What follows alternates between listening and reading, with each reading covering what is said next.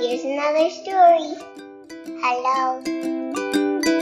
What story do you want to share today? Well, my daddy knocked down one bee's nest. It was really small, but the bees got really, really mad at it. And what did we have to do? Run inside. Did anyone get stung? But my friend caught bees bare hand, and she got stung on the pinky once, but not other times. She loves bees. Yeah, the bees will sting you if you touch them, huh? No, she touches them with bare hands, just like this. And they still don't sting her? Sometimes they do, just not all the time. Did you step on a bee once? Yeah, it was really hurting. I actually got stung 2 times in my whole entire life. It's not fun, is it? No, because I got stung right here in my armpit area, and then one on my foot. Yeah, did the stinger stay in your foot? We had to pull it out. We didn't pull it. We have to scratch it. Right. It hurts. Well, we got it out. We got it out.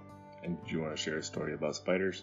Yeah, we saw 2 today. My mama squished one, but the other was outside. And how big were they? Well, there was one like this big. How big is that? Like a nickel? Or a penny. Or a penny. And then one was a little bigger, so like that much bigger. Like a quarter? What would you rather deal with, spiders or bees? I would rather deal with spiders if they're not biting ones. Because bees because they sting, but spiders might be poisonous, so more bees, just less spiders. If they were not biting spiders, I would take care of spiders more.